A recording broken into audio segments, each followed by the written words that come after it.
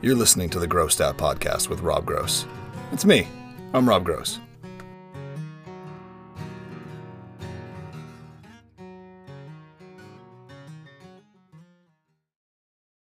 Okay, well, first of all, welcome to the very first episode of the Grossed Out Podcast with Rob Gross. I am Rob Gross. And before I get going, I wanted to thank everybody for their support in me getting this going. My wife brought it up to me one night in bed, and then now it's a reality, and that was like 4 days ago. So it feels very good to have this already out there in the world as of recording. I also want to thank the one and only Billy Rafool for recording literally within, or at least getting it back to me within 24 hours, the intro music for this podcast. And I'm forever indebted to him for this Mark Lanigan-esque kind of song he bestowed upon me. So thank you, Billy, and you'll be a guest soon. So I'm very excited to start my very first podcast with a very special guest, who would be my wife, Anna Herda. It's her idea, so it's good for my marriage to have her on as my first guest. We are, to no one's surprise, going to be discussing Pearl Jam. So, welcome to the Grossed Out Podcast. Well, thanks for having me. Yeah, you're on the couch. Yeah, so. It feels like home. It does feel like home.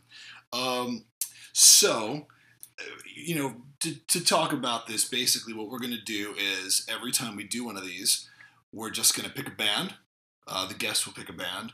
We will then talk about that band. It'll be their favorite band, and that'll be the podcast.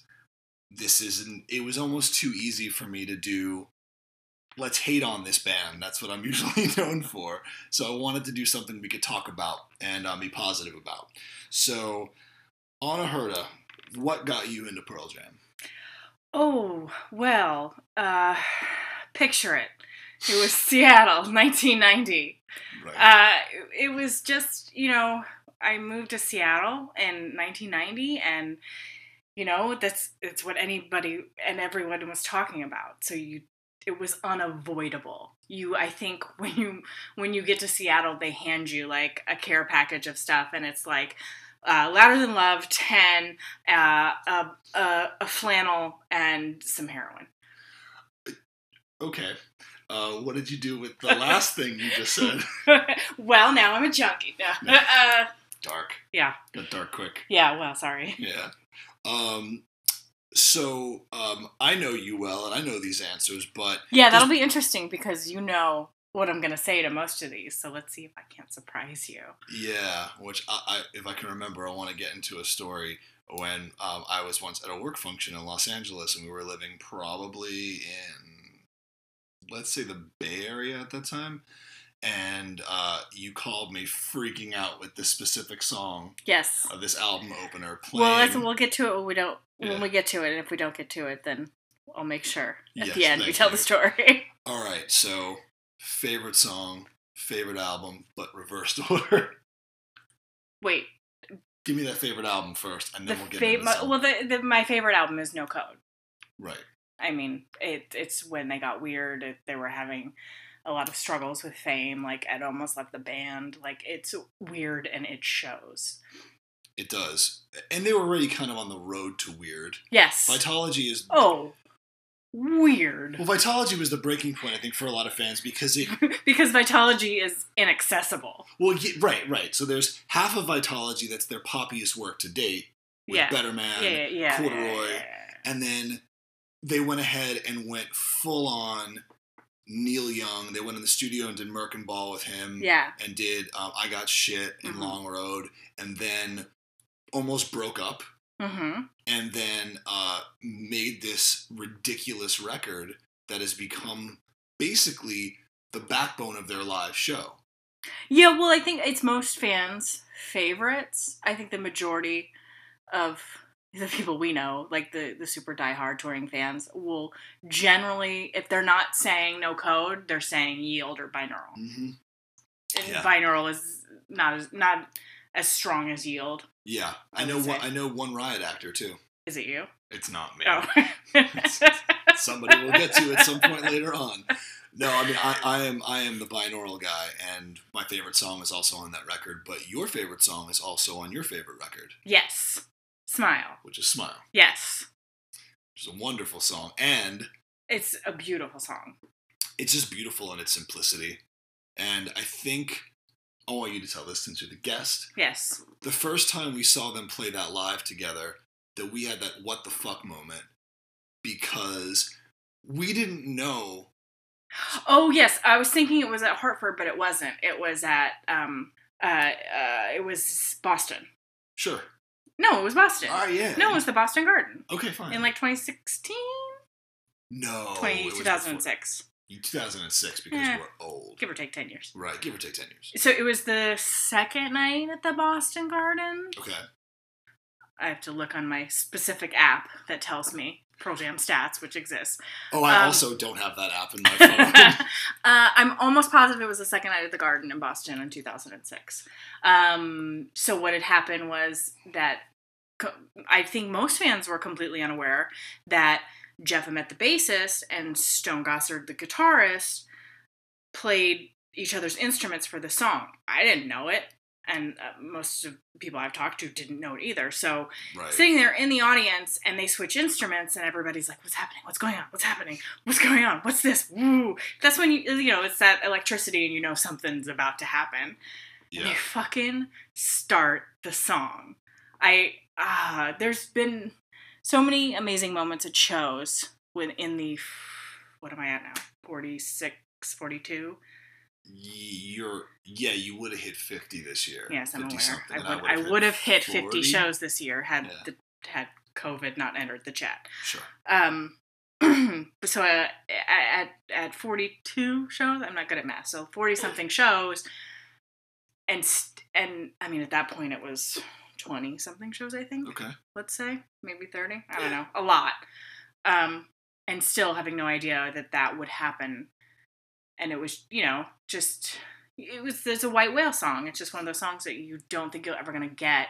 And then it happens. And it's just like, it's like when we got Nothing As It Seems in Seattle 2 years ago. Yeah, it's a top 3 song. It was a song that we've been waiting 18 years to get. 18 years and almost, let's say, 90 combined shows. 90 shows to get this one song that neither of us had heard. I've been going to shows since 1996, and you've been going to shows since 2000. 2003, because we both missed the same show. We didn't know each other. We met each other 3 months later. So when we got Nothing As It Seems in Seattle, it was like we had a baby, the amount of people who congratulated us. Yeah, it was fucking wild. Everyone around us who knew was like, oh my god, congratulations. Our friends who were there were like, oh my gosh, you got Nothing As It Seems. Like, I got texts from people who weren't there but were following the set list.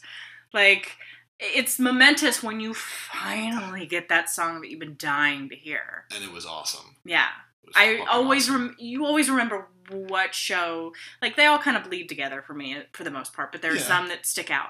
But always the ones where the song you've been waiting to hear for forever finally pops up, and it was like Sometimes and Nothing As It Seems and Smile and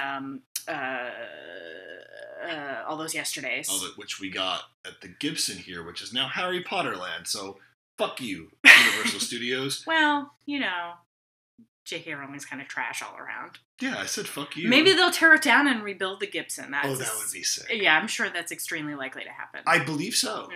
So, I think for people that don't know, that don't understand Pearl Jam, or don't know, right? I think or dismiss it them as what they're whatever, a '90s actor or whatever. Right, exactly. Don't understand that it is a fanatical cult. Right, which is what rock radio tells you. Like, they'll put out a new record, and then 2 weeks later, they're back to playing Small Town and Alive and Even Flow. Right. But they're a deep catalog band, and I think the point that at least I love to get across when talking about this band is that getting a song like that, if most bands, you don't get a moment like that. You get what you get. Like, I love Alice in Chains with all my heart. They play the same show every night. Right. It's a way of like Alice in Chains isn't busting out Queen of the Rodeo.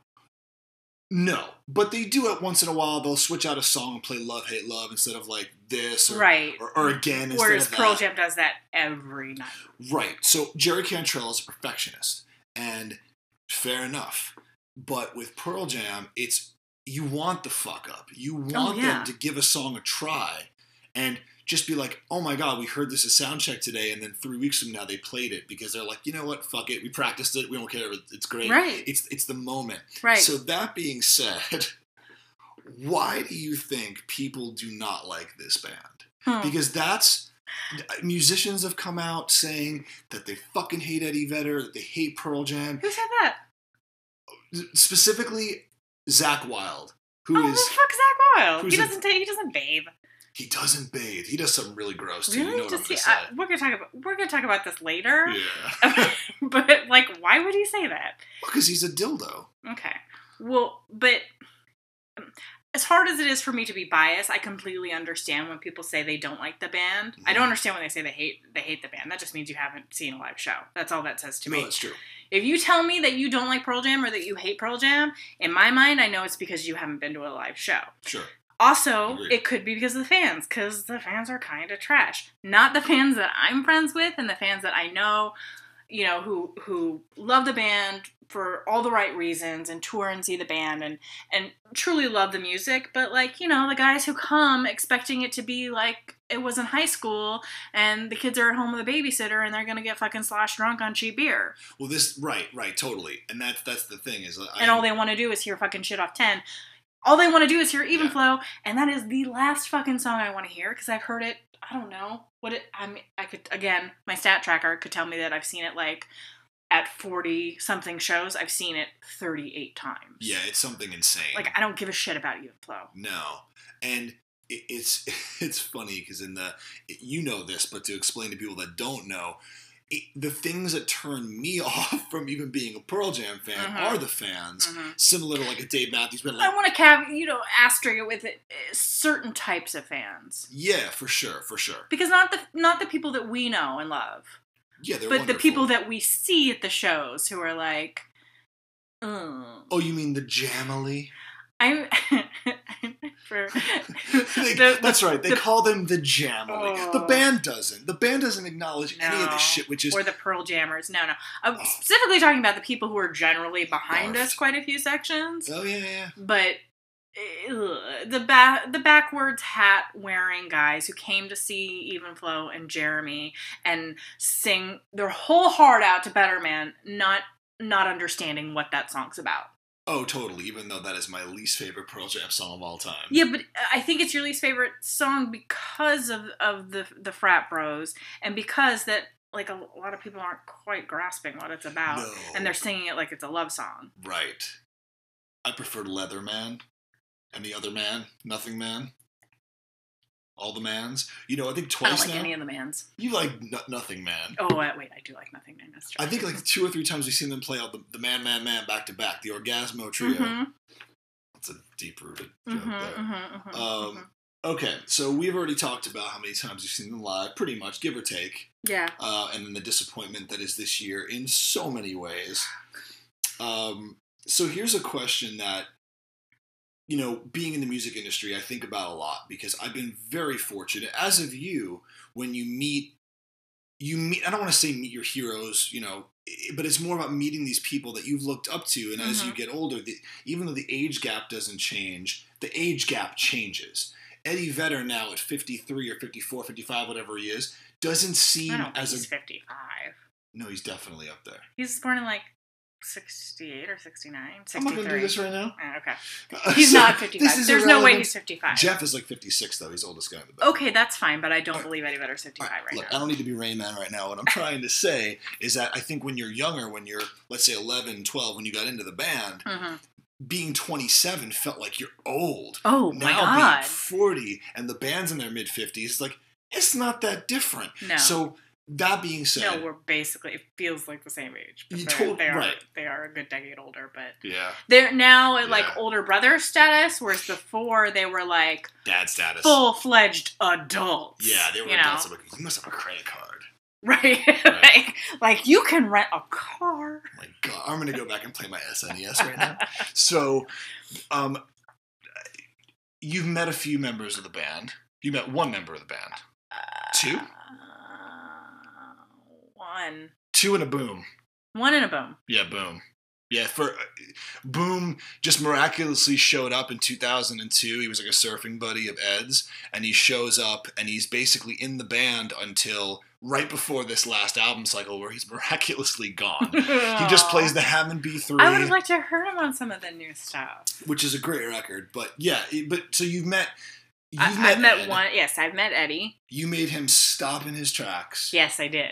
I've met. Well, to be factual and accurate, I've met Ed 3-4 times. Sure. More than once. You have. Yeah. But that one specific time, I remember it really being just like a wonderful moment. Oh, yeah. We for sure had a moment.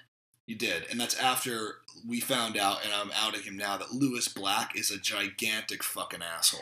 I think that's just because all comedians are sad. They're so sad. There's not much you could do about that. So, obviously, you don't regret the meeting, because there's, you hear the stories over the years. Oh, yeah. Never meet your idols, never meet the rock stars, never meet this, never meet that. And I've honestly only had a few, I think 1 or 2 negative experiences, and I don't think you've really had any. I can't say that I have. But the Ed one was good. You want to tell that story real quick? Yeah. So that was Santa Cruz. Incorrect. It was Santa Cruz. It was Berkeley. Ah, shit. It was Berkeley. It was Berkeley. Fuck it, I'll tell the story. No. I don't remember the year, but it had to have been the early 2000s because that meant we were living in the Bay. It was 2009. That's early 2000s. Zellerbach Hall, Berkeley. And we were waiting with our friends, Barb and Lydia, and I think Celine was there too. Celine was there as well. And you had just done something with the Who where you had like promo Who pins, buttons or whatever. Yeah, I got them somehow. Right. And so the thing is, when you meet a musician, and especially Ed, you have to have something to sign. That's the only way to get close to them, because if you were just trying to get in front of his face, people are pushing you aside to sign things. I don't give a shit about autographs. But I had those buttons, and I got in front of him and had him sign. Asked him to sign the button, and it was like tiny little button. It's about an inch big, and he was very drunk. And he was like, "You're gonna have to hold it for me." The cigarette was dangling. Yeah, like he was playing pool at a shitty bar. The Marlboro Man. He had the cigarette dangling from his mouth, and he was very drunk. And he was like, "You're gonna have to hold it for me." So I held it, and he signed it. And as he was signing it, I took my moment to say what I wanted to say, which I had already met him like 2 times before, so I'd already been like, "Oh my God, thank you! Oh my God, you're the greatest." And I said, "You're my Pete Townsend."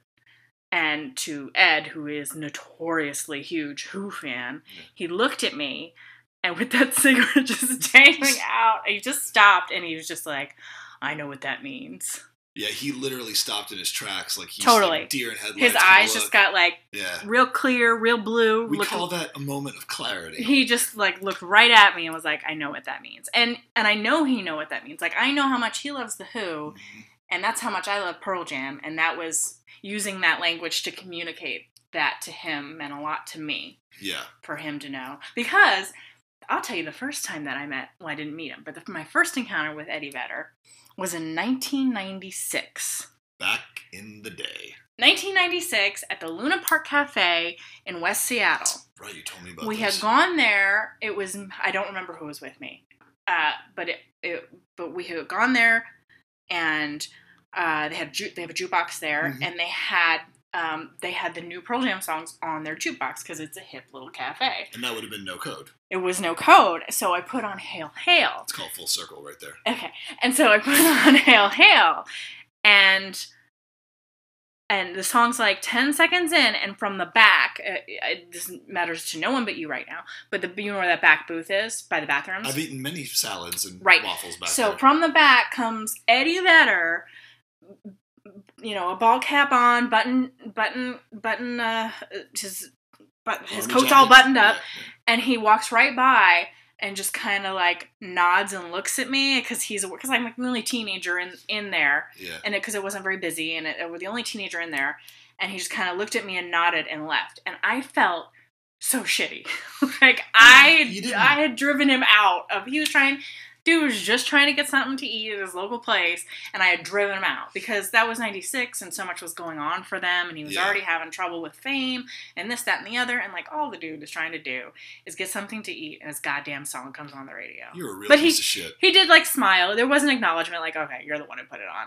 But he did smile and nod, and I went out to the parking lot to be like, oh my god, I'm sorry, like, oh my god, Eddie Vedder, but he was gone. Sure. There's always a weird difference, not weird, but it's so different to say what your favorite record is and what their best record is. Because I think for hardcore fans, like for an AC/DC fan, I would venture to say that most AC/DC fans think that either Back in Black or Highway to Hell are their best records. What's the fucking difference? Yeah, it's literally... It's no different. All AC/DC, you get what you came for. Like, they're never any worse than their last song, and they're never any better. They just are what they are. Their new song is fantastic. It's exactly what I wanted. Of course it is, because it's AC/DC. They delivered. Sure. You wanted new AC/DC, they gave you AC/DC. Yeah. Yeah. So your question is, what is my favorite? What is the best? Is No Code, and what do you think their best album is? It's Yield. It is Yield. It's their most... That is the correct answer. Oh, good. It's their most complete, like, most... It's beautiful, it's dark, it's happy, it's beautiful. It's right when, Matt Cameron came in, so it's... No, he came in right after that. Oh, right. Well, I'm counting live shows. Oh, yeah, live. Right. I'm counting live shows. You're spot on. It's complete. I think it's complete. It's the most Pearl Jam record. Yes. There's something for every era of the band. Shockingly, before and also the 22 years since. It's got the weird, it's got the dark, it's got the punk, it's got the super depressing. I would say it doesn't have any. If someone comes in looking for a rock anthem, Even Flow or Alive, I don't believe Yield would deliver that for them. I think In Hiding does that trick. You think someone coming in? Faithful's an anthem. You think someone going in looking for an Even Flow is going to be happy with In Hiding or Faithful? In between bites of their hot dog? No. I don't think so. I think it is missing a rock anthem, but I don't care what those people want, so... Yeah, I see you. I can see that. Those people don't know what they're talking about. Okay. They think they know what they want, but they really don't. They don't. All right, so this next one is almost a two-parter. So, if you can get someone to listen to just one song, what would it be? And this is, it's loaded, and it's a deep question because, no pun intended, really, because what's the all-encompassing... I see what you did there, yeah. What is the all-encompassing Pearl Jam song? And it's, you want to take it from the perspective of, it's... Do you want the hit? Do you want the deep cut? It depends on the person. It depends on the person. All right, so let's split it up into two. You get an introvert and an extrovert. Go. But that doesn't... An extrovert can like soft music and an introvert can like hard music. I think it depends it's person specific on what I would custom recommend. But if you... what you want me to say is you want me to give a generic, like, what's the one song that you think everybody should listen to? Way to insult my question, but sure. I'm going to tell you what you really meant to ask. This might have been your question. What the shit? What you really meant to ask. The question you really meant to ask was what's the most universal song that I could recommend to anyone? The most accessible song for anyone. That's way better. Guess number 2 is going to be way better off than you. Okay, yeah, so you get all your practice shots in. The thing you just said, what is that? Oh, God, I don't know, because, the gut reaction is you want to say your favorite song. Like, this is my favorite song, so you should listen to it. But not everybody's going to want my favorite song. Your favorite song is way more accessible than my favorite song. Sleight of Hand is for, like, the very tiny contingent of, like, weirdo Pearl Jam fans. I know. I don't know. Okay. Can I pick one off each album? No. So let's skip that for now. All right, so... But, and is it a live version? No. Or is it a studio version? No. So can I take this person to a live show and have them play this one song, and they can be like, oh my god, I get it? No, you may not. Because I've seen that happen. I know. I've seen it happen many times at live shows. Okay. I've seen people be converted in front of my eyes. No, I have too. And usually it's like... Well, okay, what is your answer to this question? Oh, fuck, I didn't prepare for that. No, I think if there's one song... which is really funny because I didn't mean to drop that hint earlier for Pearl Jam nerds that would get that joke, but I think the perfect song that encapsulates all of Pearl Jam, that is also accessible, could have been a hit, wasn't, even though you lived in Seattle and it was definitely on the radio there, I think is Present Tense. I think that's a perfect song. It literally has everything that band brings to the table in one song. It's dark, it's happy, it's slow, it's fast, it's lyrically incredible. Listen, I think they're all bangers, so I don't think there's a wrong answer to this question. They are not all bangers. So wait, but this is a good segue. Let's come back to this because okay. Now I'm gonna try to think about it. I might have to look at album track listings because I don't know. Okay. It would really be specific tailored. Like if my brother asked me this question, my answer would be different than if someone else answered this question. All right, we'll get to your brother's brother's if my mom answered the question.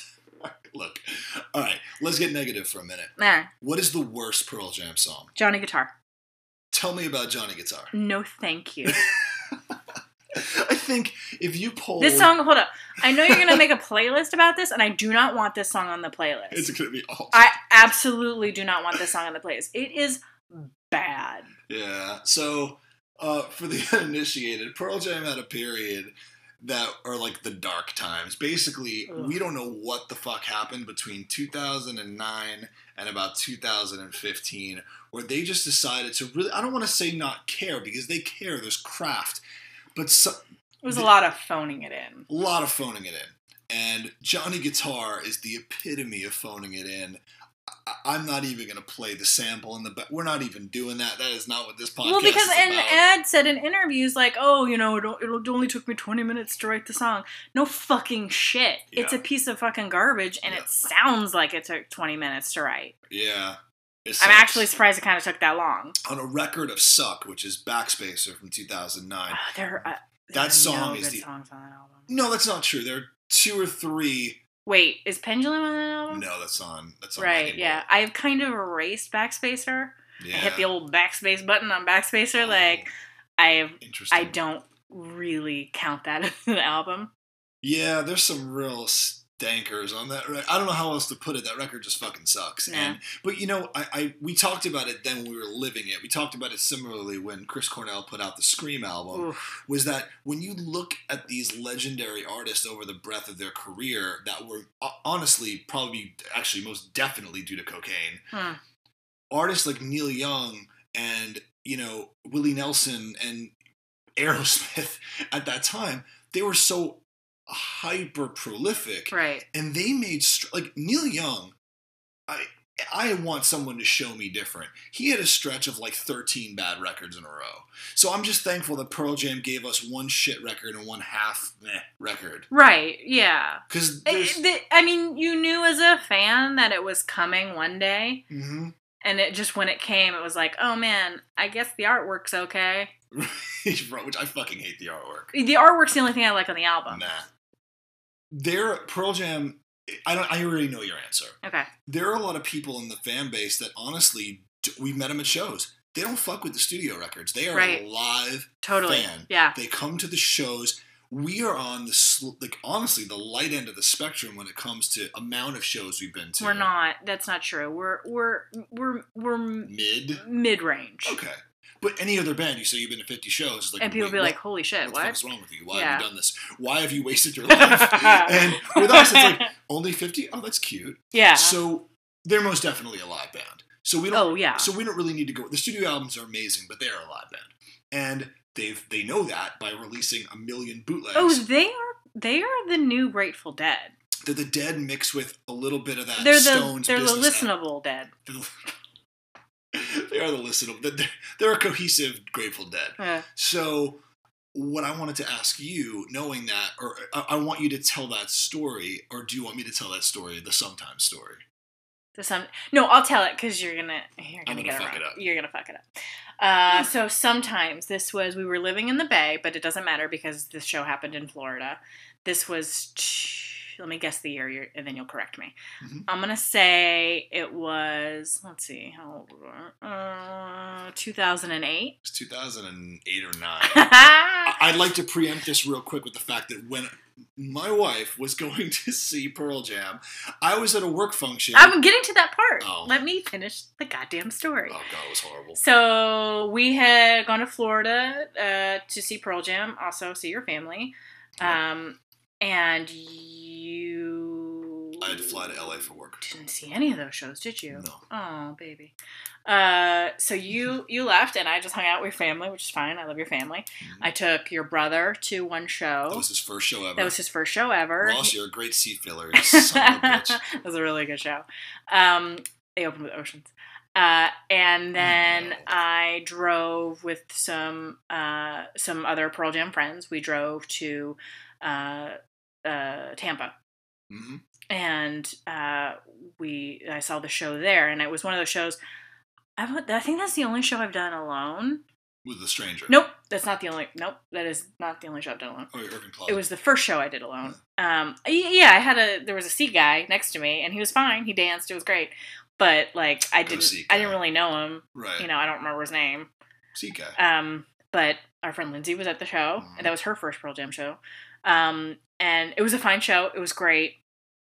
And then all of a sudden, they fucking play Sometimes. And Sometimes is, if I was going to say I had a second favorite Pearl Jam song, it would be Sometimes. I fucking love that goddamn song. Which is the opener on No Code. And if they don't play it first, the odds of you getting it are like, at that point, well, at that point, I think I was at like, I was somewhere in 20 shows, maybe 18 or 20 shows at that point, and I had never gotten it. Right. And I saw them on the No Code tour, and they didn't play it. So it was just like, my head exploded. I was alone. Seat guy was fine. He was dancing, but like I can't tell him like, you don't understand. Fucking seat guy. So I called you. I was too loud to know whether or not you picked up, so I just had the phone on the line and let it play, and then as soon as they were done, I hung up. So I didn't even like, hey, listen to this, or hey, goodbye. Like I just let the song play and then hung up, and you were in California at a work function listening to what band? So that was the night that I met Killer Mike, which is cool because I'm working with Run the Jewels now, so full circle, blah, blah, blah. Super nice dude. Yeah, but when you called, it's about when you called. When you called, I was watching Jackal, the band Jackal, the singer Jesse James Dupree, who plays a fucking chainsaw for a living. Oh, I've seen Jackal live. Well, clearly I have too. And while she called, on the timestamp was when Jackal, mind you, at a Universal work function, was playing their song, She Loves My Cock, that our then CEO was singing, which he then refuted, but we have video proof of it. That's so work appropriate. She loves my cock. So, when did you get that message? Later. Were you, like, back at the hotel? Yeah. And did you think... I mean, you probably saw that it was, like, a 3-minute message. Mm-hmm. Did you figure it was a song, or did you figure it was just me, or... I figured it was a song. You're not a random butt dialer. I'm not. So, when you press play on that message, what were you feeling? Were you jealous? Were you happy for me? I was only happy for you, and I'm not just saying that because you're sitting right here. I don't care. I really was happy for you. And then any 5% of jealousy I had went away because we've now heard it multiple times live. It became more of a live staple over the years. Well, yeah, they started playing. Because they basically 25 years later they start playing it more. Well, they used to open shows with it. Mike McCready, the lead guitarist in the band, has Crohn's disease, and they would open up with it on nights where he didn't feel well, because if he had to run to the restroom or was getting like the stage jitters, because it's got a long intro. Mike doesn't play on Sometimes. Right. He dusts on the top, but he doesn't play on the song. It's really Ed and Stone. Yeah. So it became an opener. Mike was really sick during this time. Mike was still, very much into drugs. Mad Season was happening at that point. So it was the end of that era of his life. Right. So it it's a really special song. It was one of those songs that if they weren't opening with it, you weren't getting you didn't get it, right? Right. Totally. And now they just kind of throw it in the mix, so you don't know. You might get it. We might get an acoustic. We got Ed doing it solo before. When? At one of his solo shows, Did he play it? Or as a pre-show, because Ed will play. He'll come out on a big arena show. So they had My Morning Jacket opening up the whole. Oh, you think he did? We have to it look all back. blurs together. Yeah. But he'd come out and play one song to get people into the building to see the opening band because he's a good dude. Yeah. So we know all this. So it's weird asking questions about things that I know because I'm such a fan as well. And I know this too because my number 2 favorite song of all time is this. What do you think the sexiest Pearl Jam song is? Because every band's got. I mean, you should have something. So Nickelback. I think there's a couple, but I think the most popular answer to that is "You Are." It's definitely "You Are." Yeah. Yeah. It's just. I think "Pendulum" is a good runner-up. Yeah. Yeah. Totally. Yeah. But I think "You Are" is the downright because it's a Matt Cameron song, and Matt Cameron knows how to write sexy songs. Yeah, Matt Cameron knows how to write like 5/8 time signature polyrhythm bullshit and make it sound like a 4 on the floor beat, which is a skill that literally no prog dork has because prog is, at some point it's like, did you guys just fall down the stairs with your instruments? So is he into prog rock? He's a big jazz dude, like an Art Blakey guy and a Gene Krupa. Yeah. I mean, that's fine that he is, and but good, he probably good for him because that influence goes in the right way. But jazz. I know, jazz. So with them being a live band and you seeing so many shows over the years, what is your favorite show and why? I think you probably know what I'm going to say. It's Hartford in Connecticut. Oh my God. All right. So do you want to set, this could be its own Well, I'll tell you, it's Hartford in Connecticut, 2006? 2008. 2008. We went to the 2006 show too. It was actually one of their. That was the show where it was like Hartford's 30 so weird like that. June. Hartford is like it's either you're gonna see an amazing show in Hartford or you're gonna see a shit show, and that's not specific to Pearl Jam. That is all bands because Hartford is a very strange place. Well, it was a shit show for some people that night because of 10 Club. Oh, mishap. right. Okay. Set the scene. So the answer to the question is Hartford, Connecticut, and why? Because we had 6 of us. We weren't going to go to any of these 5 shows. of us. There's 5 of us. 5 of us, and we all got to sit next to each other, like 5 friends, and we were the very last seats in the arena. So it wasn't like, oh, well, it was because you've been first row. That's why. No. We were the very last seats in the arena, and it was all 5 of us together. So to be able to enjoy that show with those people was amazing. Like, amazing. And the set list was incredible. But that show was crazy because, one, there was the fuck up at the 10 Club line, so people were getting in late to the arena. It was the best opening 6 to 8 songs I think the band's ever done. Right. And most hardcore fans didn't get in to right. see it. So they played I think they played a couple really deep cut songs in the first 6 songs. It was like Breaker but Fall, but the 10 Club members were stuck outside because of a ticket snafu, and we happened to get Ticketmaster seats for that because we went last minute. Yeah. And those were the seats we could all get together. Mm-hmm. So we were in, but hardcore 10 Club fans were sitting out. So there was like, I don't want to call it a riot, but like people got injured. They called the cops. I don't think Pearl Jam was really a riot, but they had ambulances there. There was fireworks going off. There was people running around behind us on cement, like body slamming each other. We heard people's bodies hit the cement over the music. Because there was like grassy seating behind us. It's a shed. It's the new Dodge Civic Center. It's a shed. So it was like this crazy, weird atmosphere. And even, I think it was Ed at one point said, it feels like we're playing underwater. And I was like, fuck, it feels like we're listening underwater. Because, like, it was just so, it was hot, it was thick, it was humid. But it was crazy, and they just pulled out some songs. Yeah, it was amazing. Like, that night was so weird and wonderful, and, like, that would be my top live show. And not because I was first row, and not because they played my favorite song, But because I think they did play Smile that night, though. They probably did. They played everything. I punched Barb a lot, and I don't remember. That might have been in a different show, though. Well, Lydia broke her toe. And then we tried. Our friend Lydia broke her toe. Yeah, there was like a line. You got your nipples pinched. Yeah, by a stranger. Some guy just turned around during the show and just totally like reached up and tweaked both of my nips. And I Twister for no fucking. Would you remember what song it was? No, I was too busy getting my fucking nipples pinched. It was a crazy show. Can we do a quick sidebar? Because maybe I would love if somebody would reach out to me on Instagram after hearing this, if they can fucking explain to any of us why Hartford, all of their, like, every city has a mascot or a motto. Like in Washington State, it's George Washington's head on all the interstate signs. Why is E.T. on every fucking sign in Hartford? And I think every time we go there and we see E.T. on those signs, I always wonder, like, was E.T. set in Connecticut? But I don't think it was. It was set in, like, the Valley or something. Yeah, I don't understand why E.T. is on their signage. It's...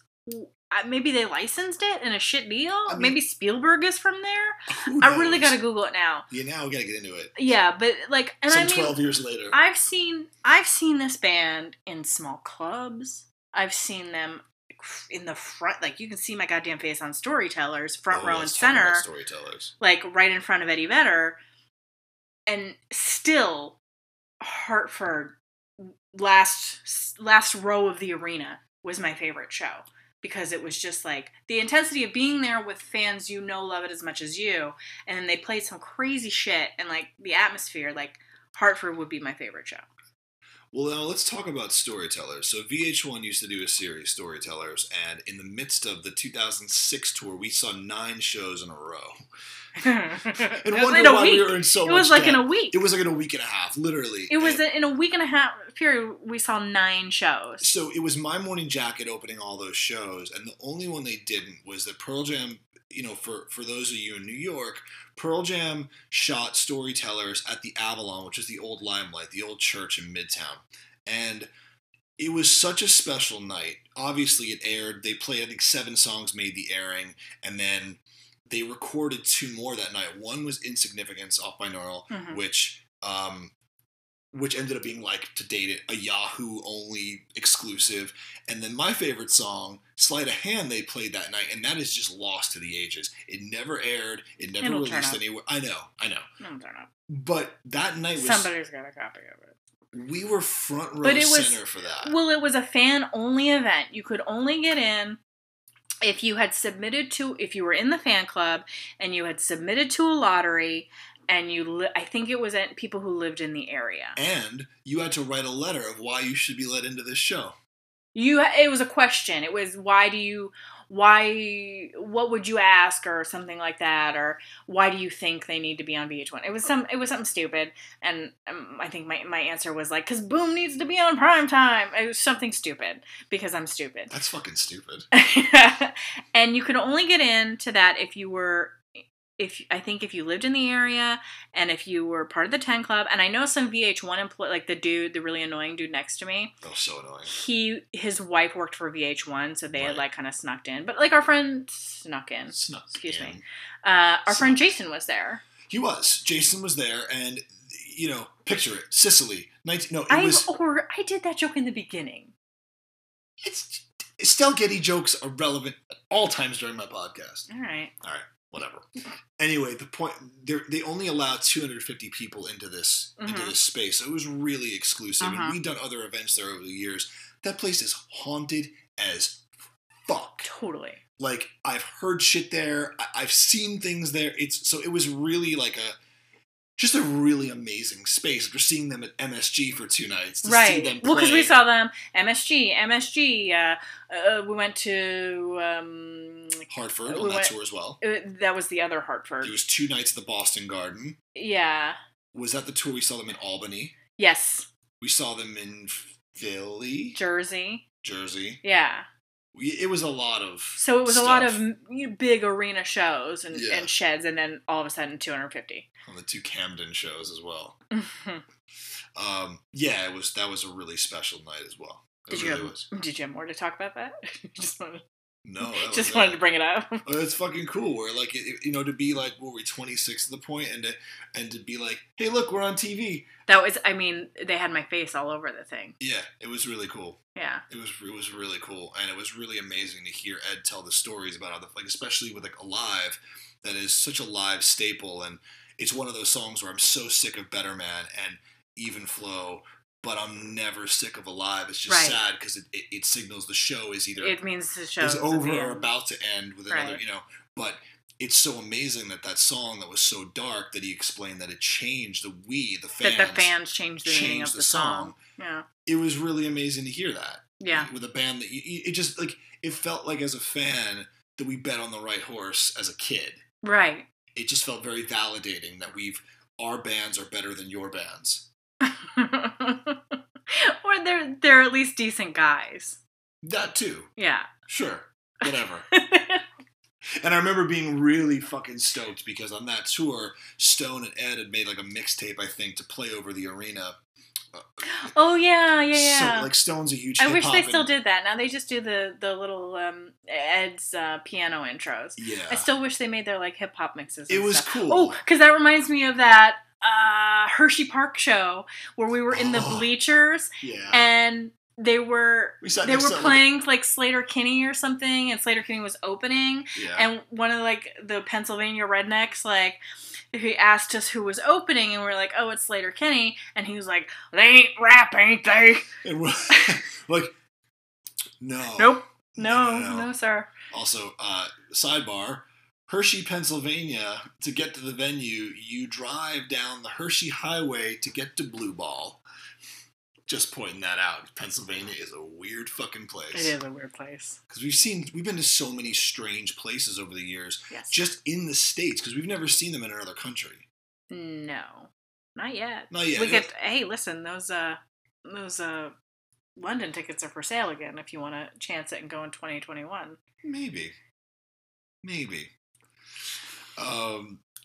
yeah, I mean, look, it's really validating to have this band that you love so much, and you see what I see that's very interesting is that, especially going on a site like Blabbermouth or like these like just lunkhead metal sites, they fucking somebody loves Pearl Jam in the I don't know if it's because Jeff is like an old school hardcore fan and like is outwardly open about his love for Venom and Celtic Frost. Do you think it's the age range? Like they're all in their 30s and 40s and like this is what they grew up with? I don't know because I don't know. I really don't know. I just love it. I love that love for a band when you go see them play live, that it's just all that shit. Like I remember specifically at Wrigley Field 2 years ago, mm-hmm. where there was a massive rain delay for like the second Wrigley. There's always right. To be fair, there's always a rain delay at Wrigley. Totally, but this was bad. I mean, it was like literally coming down the stairs outside like waterfalls, and we were pre-COVID times, just packed in like fucking sardines, and so we're just so packed in there, and we made friends with everyone. I'm still Instagram friends with a couple of those dudes. Yeah, we were like sitting up. There was like a family from Detroit, and like. I mean, people were looking out for each other. People were going to get beers for each other. Yeah, the people that we were with had snacks, and they were passing them around. We were sitting on road cases. People were passing joints around. We were there for like an hour and a half. It was right? a long time. It was a heavy rain. But it made you feel like you chose right. And that's... Unfortunately, the term, the jamly. But it is a family. Like, it is like... I also feel this passionate about this same band, so I understand you. Yeah. Like, I understand you on that level. Totally. I feel it's that band that I think if more people just opened up to there's something for everyone there. Mm-hmm. And I've made playlists for multiple people. Yeah. You push it on people. I push it on people. I don't push it on people. Because it's mine. I'm selfish that way. It's mine. I don't want you to have it. I don't push hard though. You don't push hard. You don't fuck with it? You don't push hard, but I don't, It's mine. It's mine, and I don't want other people to have it. I'd be happy if it was just me at shows. That'd be kind of sick. It would be great. Yeah. But wait, am I there? Maybe. I should be there. I'm at least your ride. But I don't feel the need that I need to open up and share it with people because it belongs to me and it's my thing and I love it and I hold it dear. Whereas you are more of a giver in that way where you're like, this band makes me happy and I want to share it with you. Yes. Right. Yes. Right. Yeah, it makes me super happy. Well, I think that's the difference right there between an Aries and a Scorpio. Right. Like you want, hey, look at this. I want you to be as happy as I am listening to it. Or I'm like, no, thank you. This belongs to me. Do you remember at that one show, it was Seattle, Mudhoney was opening. I still have never seen Mudhoney because of this. 11 degrees, waiting to get our tickets. Yeah, I've seen Mudhoney like a bunch of times. I'm so sorry, Seattle girl. And we finally get in there. We miss Mudhoney. We're outside the Key Arena in Seattle. We could hear them playing. They had a 10 Club ticket issue. It was another 10 Club issue. Note to self, thank you very much to friends and family for letting us get it, get our tickets. But in your hometown where they have over 1,000 people on the friends and family list, didn't quite work out. It was just slow going. It was slow going. Everyone was super nice. We got in. We just missed the opener. So we got in, literally as the lights are going down, and there's two guys behind us. We had about 5 minutes. Not really. That's too close to call. It was way too close to call, to the point where I had people texting me like, "Are you going to get in? Are you in?" So we got in with enough time, but it was too close for me. Right. It was. And we had floor seats, and I'm fucking freezing. My feet are frozen. Everything's fucking frozen. Yeah, because it's wet in Seattle and cold. And it was unseasonably cold for Seattle. It doesn't usually get that cold. It was way below freezing, and being outside for hours. It wasn't below freezing, but we were outside for a long time. It was fucking cold. Okay. The guy behind us is ungodly drunk, and his buddy is not happy. He was drinking too, but he's adult drinking. And we look back. The show's, 2 songs in, maybe? Not very many songs. We look back, and the guy's got the classic sitting down, elbows on knees, head in his hand. Not good. Drunky monkey. Drunky monkey. As we turn around, we see him vomit everything. Everywhere. That's when we realize the Key Arena has shifted in the ground over the years, and it starts coming towards us because the ground is at a slope. During this, his friend, a true hero and patriot, punches his friend in the side of the head and calls security on his own friend to get his friend removed so we could watch the rest of the That's what we need. Fucking glorious. That's what we need. It was awesome. I mean, why? I don't understand it. Like, I'm not here to yuck anybody's yum, but like, why are you getting that drunk at a show? Yeah, you don't need to be that drunk at a show. And also, please don't fucking talk at a show. Seriously, how'd you afford to get that drunk at a show? Seriously, like those tickets are expensive. Where'd you get drinking money? $17 warm beer? No fucking thank you.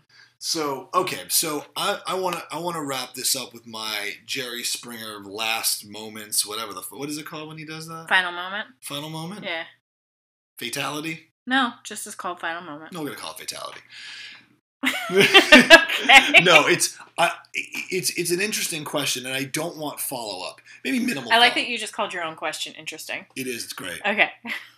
On this alternate plane of existence. Yes.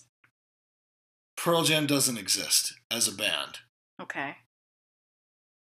Who's your favorite band? Soundgarden. Damn, that was easy. I mean, I would also say, The Doors also, but Soundgarden's so good. Soundgarden's so good. So good. And there's a huge resurgence lately with people, I think, finally starting to respect how good they are. How good they are. They were. I think honestly, I think it's cooler to like Soundgarden. Oh, it's way cooler. As all the Seattle, I don't think it's cool to like Pearl Jam. I don't think anybody cool is saying like Pearl Jam, because what do we have? Adam Levine and John Mayer. Man. not super cool dudes. God, that sucks. It's like, we got But you have, well, it's always that thing also, is that shitty musicians like great bands, and great musicians like shitty bands. Oh, man, Rob Thomas has fucking exquisite taste in music. Right, but Ed? Exquisite. Ed's taste in music? He likes fucking trash. Yeah. So, yes, you're right. Soundgarden rides this line between Sabbath and Zeppelin. Yeah, I think Soundgarden's way cooler to like. You're way cooler if you say Soundgarden's your favorite band. And that's how you want to end this thing, huh? Yeah. I think that's pretty much you in a nutshell. I'd like to thank you all for listening to the very first episode of the Grossed Out Podcast with Rob Gross and my beautiful, lovely, wonderful guest, my wife, Anna Herda, for being on this podcast with me. And I can't wait to do more of these. There's a ton coming, so thank you. Well, I mean, I don't mean to interrupt you, but, like, are you going to plug my shit? I can come on this for free. Fuck! She didn't come on this for free. Yeah, you should definitely, because God, this also affects me. I'm the CFO of this fucking operation. You should follow her literally, seriously fucking amazing business, Memento Mori Goods. You can check them out at Memento Mori Goods on Instagram. It's just everything for your dark, witchy, wonderful, black, soulish needs. And just honestly the best smelling candles I've ever smelled in my fucking life. Aww. So you should get over there and buy all this stuff so I can retire early and just do this podcast. That would be a dream. So anyway, thank you for listening, and we'll see you soon.